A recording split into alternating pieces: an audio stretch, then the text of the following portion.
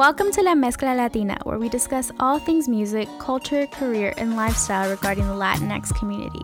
I'm your host, Dominica, and I can't wait to chat in this week's episode. So sit back, relax, and get ready to learn more about La Mezcla Más Rica.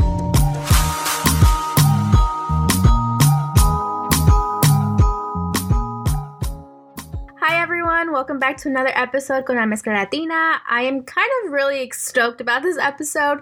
Honestly, the reason why I wanted to talk about books is because I used to be a bookworm, and then recently at my job I started joining the book club, and we read books every so often, like almost every other month. But I realized that last year, when it was Hispanic Heritage Month, I picked up 2 books by Latina authors. The first one is You Had Me at Hola by Alexis Daria, and then the second one is I Am Not Your Perfect Mexican Daughter by Erika Sanchez. And I read the first one, I believe, but then I got halfway through the second one. I never finished it, and I honestly forget. I usually can't let a book go in the halfway through, so I need to get back on that. But it got me thinking. I'm like, okay, so at work we're reading all these books, but I kind of want to read something and support Latinos, right? So I went on Google like everyone, and I searched the top Latinx authors, and I got a bunch of different websites, and I looked through all of the lists, but there seems to be kind of like a pattern about which ones are recommended.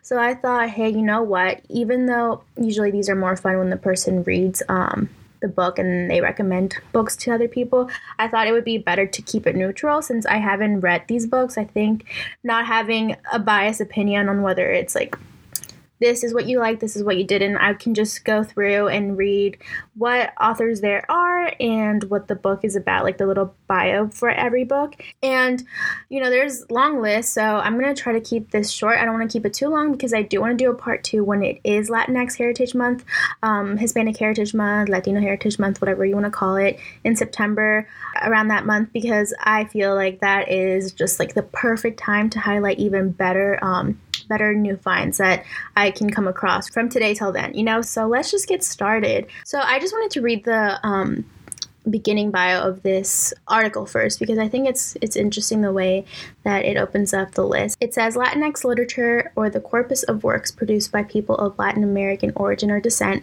covers a vast depth of stories that span borders, experiences, and generations.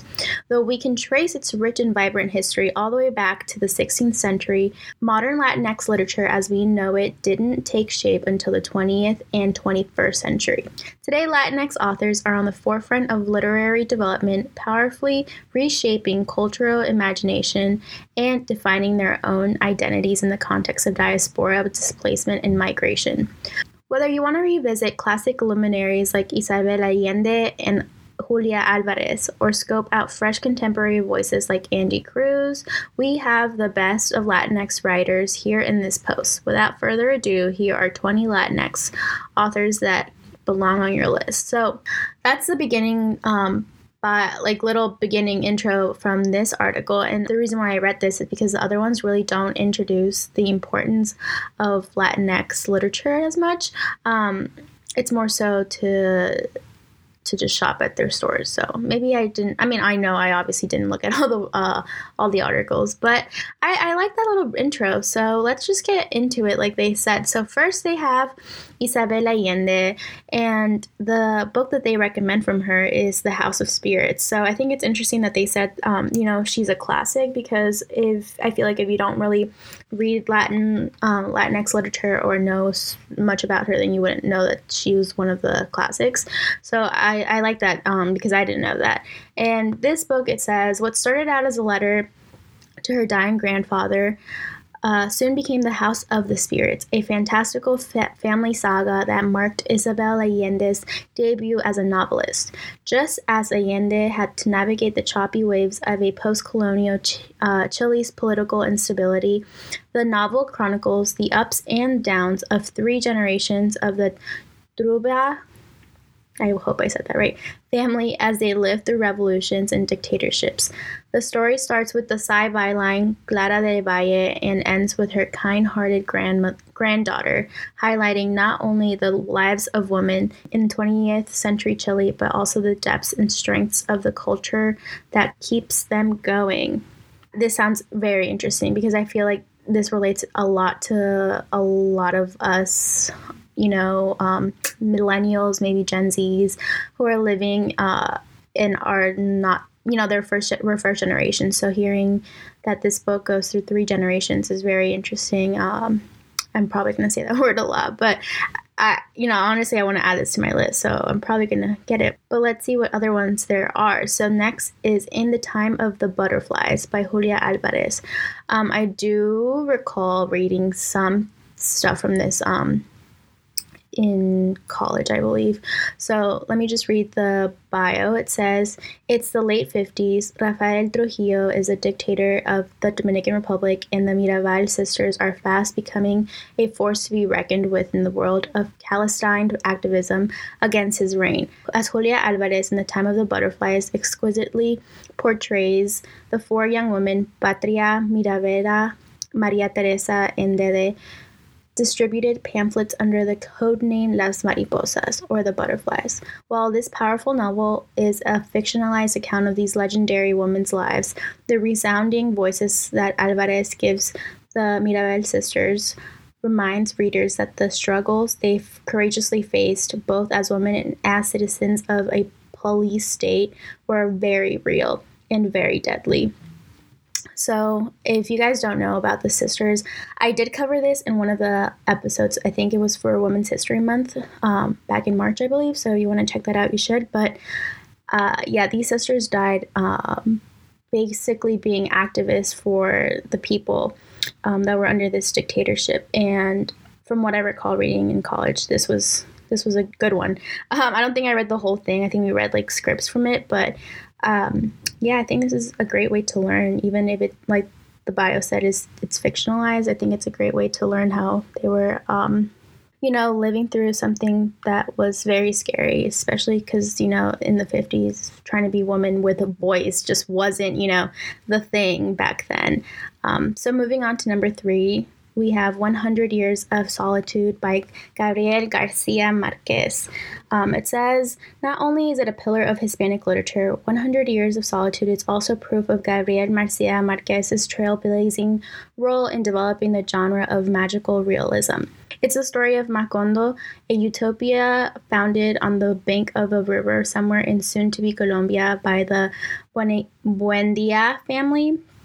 In the following decades, as they try to build their own world separate from the emerging nation, the Buendias will have to come to terms with their heritage and complex world that's taking shape around them.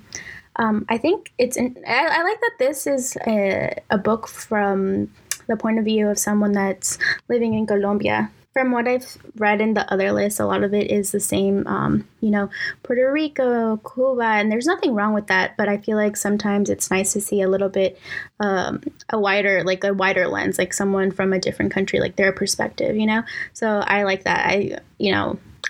This one seems very fictional because, it's going into the genre of magical realism, but it also sounds like it's very relatable in terms of, having to kind of assimilate to what is being grown around you, which I feel like is a theme that a lot of us can relate to. So number 4, we have When I Was Puerto Rican by Esmeralda Santiago. And so it says, Esmeralda Santiago is the author and former actress who graduated from Harvard before going on to write books and found a film production company with her husband. But before she created a successful career as a storyteller, she was a girl living out her tropical childhood on the island of Puerto Rico. When her parents' marriage fell apart, her mother brought Santiago and her siblings to New York, which was when everything changed. Her memoir, When I Was Puerto Rican, recounts that journey, being with Santiago, trying to find her place in a new culture, using a new language. I think this is a very good way to hear about that, because you hear Puerto Ricans, Boricuas, all this stuff like from the mainland and from, the island. And so I feel like this is a cool read to have that perspective, But if we move forward, number 5, it says Woman Hollering Creek by Sandra Cineros. I, again, apologize if I butcher any of these names.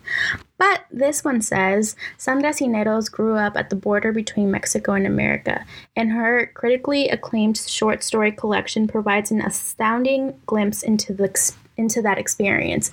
Divided into 3 sections covering childhood, adolescence, and then adulthood, these vignettes of seemingly stereotypical Latinx characters reveal just how complex their lives and experiences are. From religion to feminism, from first to third person point of view, Cineros' tales are varied both in themes and in style, making Woman Hollering Creek and Other Stories a colorful and invigorating short story collection that's difficult to put down. I think this is a cool, like, you know, how you have those TV shows that you have in the background. I'm not saying it's important, but I feel like that's what this would be since it's short stories. It's a short story collection. It's not like a 1-through novel. I feel like this would be one of those good books to, you know, have on the nightstand. But moving on to number 6, we're only going to do 10 for this episode. I guess my number 6, I wanted to be the one of the books that I had told you I read that I picked up last year. So it's called I Am Not Your Perfect Mexican Daughter by Erika Sanchez. It says, Julia Reyes is brash, confrontational, and sarcastic. Here's what she is not: your perfect Mexican daughter. That's Julia's sister, Olga. But when Olga dies in a tragic bus accident, Julia suddenly expected to fill in some shoes that are a lot bigger and scarier than she ever thought possible.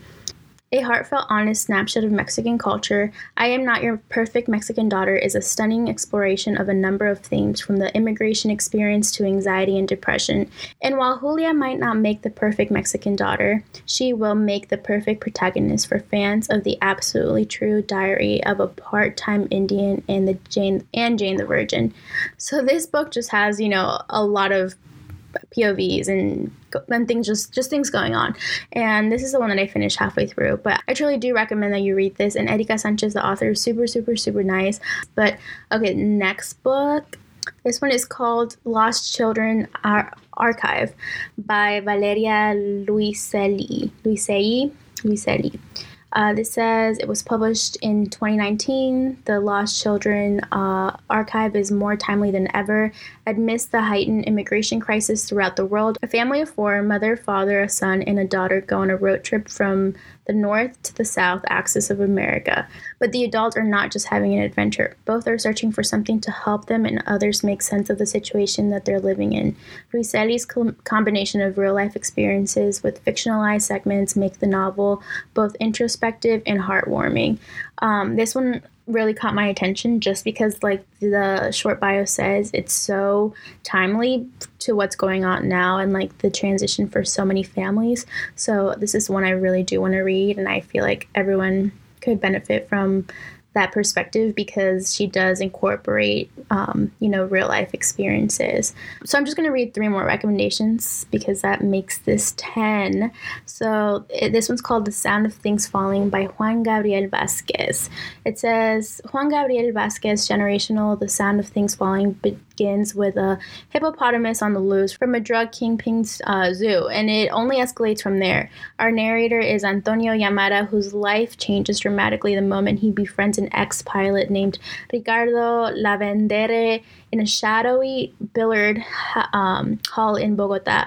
When Laverde is shot dead on the street, Yamada takes it upon himself to investigate his murder. The ensuing adventures gives readers an explosive, undaunted look at one of the most defining periods in Colombian history, that of a flourishing cocaine trade, cold-blooded drug cartels, and an increasingly desperate war on drugs.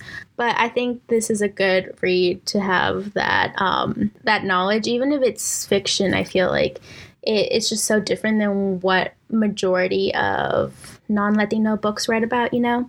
So that's the one that I added on my list. And then the other one was My Mother Was a Fighter by Aja Monet.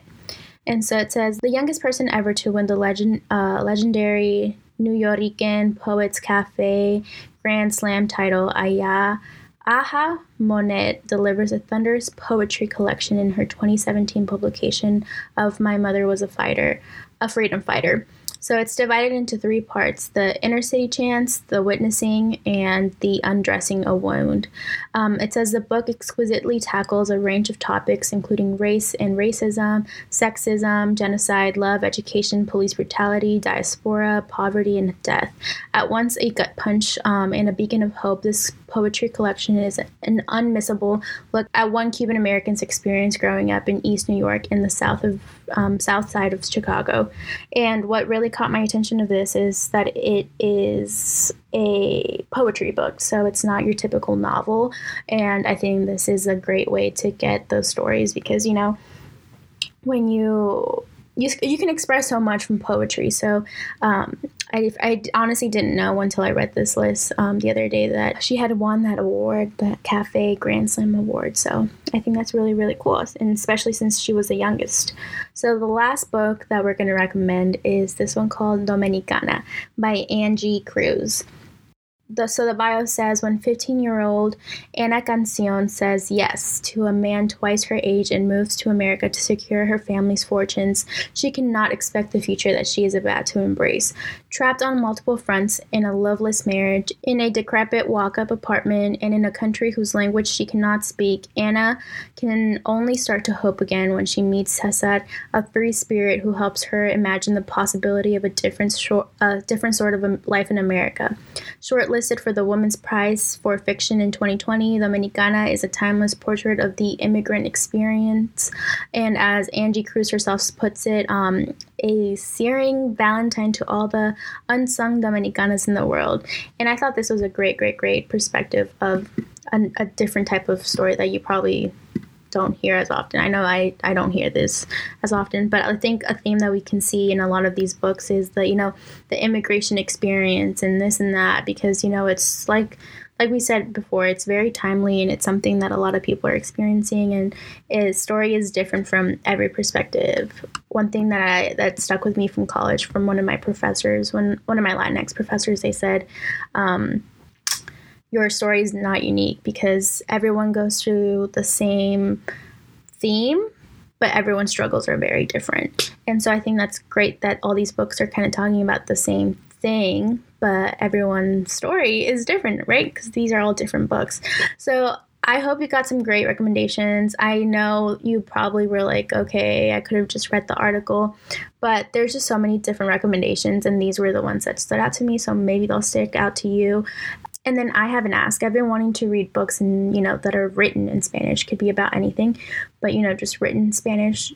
So if you guys have any recommendations, let me know. Either DM me or whatever is easiest. But thanks so much for listening, and I hope you found a new summer read. That's going to be it for today's episode. Again, thanks so much for listening. Please make sure you follow us on Instagram at Mezcla Latina Pod. That's POD. And again, don't forget to tune in every Wednesday for a new episode to learn more about La Mezcla Más Rica.